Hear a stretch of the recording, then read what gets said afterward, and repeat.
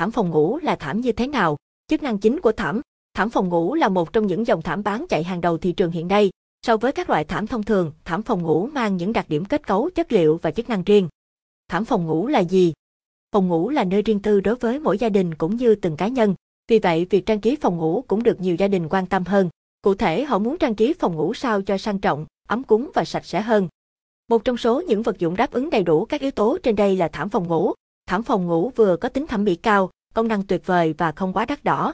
Việc trang trí phòng với thảm còn giúp chúng ta giữ được độ vệ sinh, sạch sẽ và an toàn trong quá trình sinh hoạt. Vì sao phải dùng thảm trong phòng ngủ? Vì sao phải dùng thảm trong phòng ngủ? Thảm phòng ngủ có thực sự cần thiết? Có thể nói mặc dù không bắt buộc phải lót thảm trải sàn phòng ngủ nhưng đây vẫn là vật dụng không thể thiếu.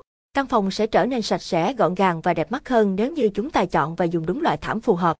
Tại một số phòng ngủ có thể lát thảm toàn bộ bề mặt, thay vì lát sàn bằng những vật liệu khác, thảm lót sàn có giá rẻ hơn mà vẫn mang đầy đủ các ưu điểm về độ bền, tuổi thọ sử dụng, tính thẩm mỹ.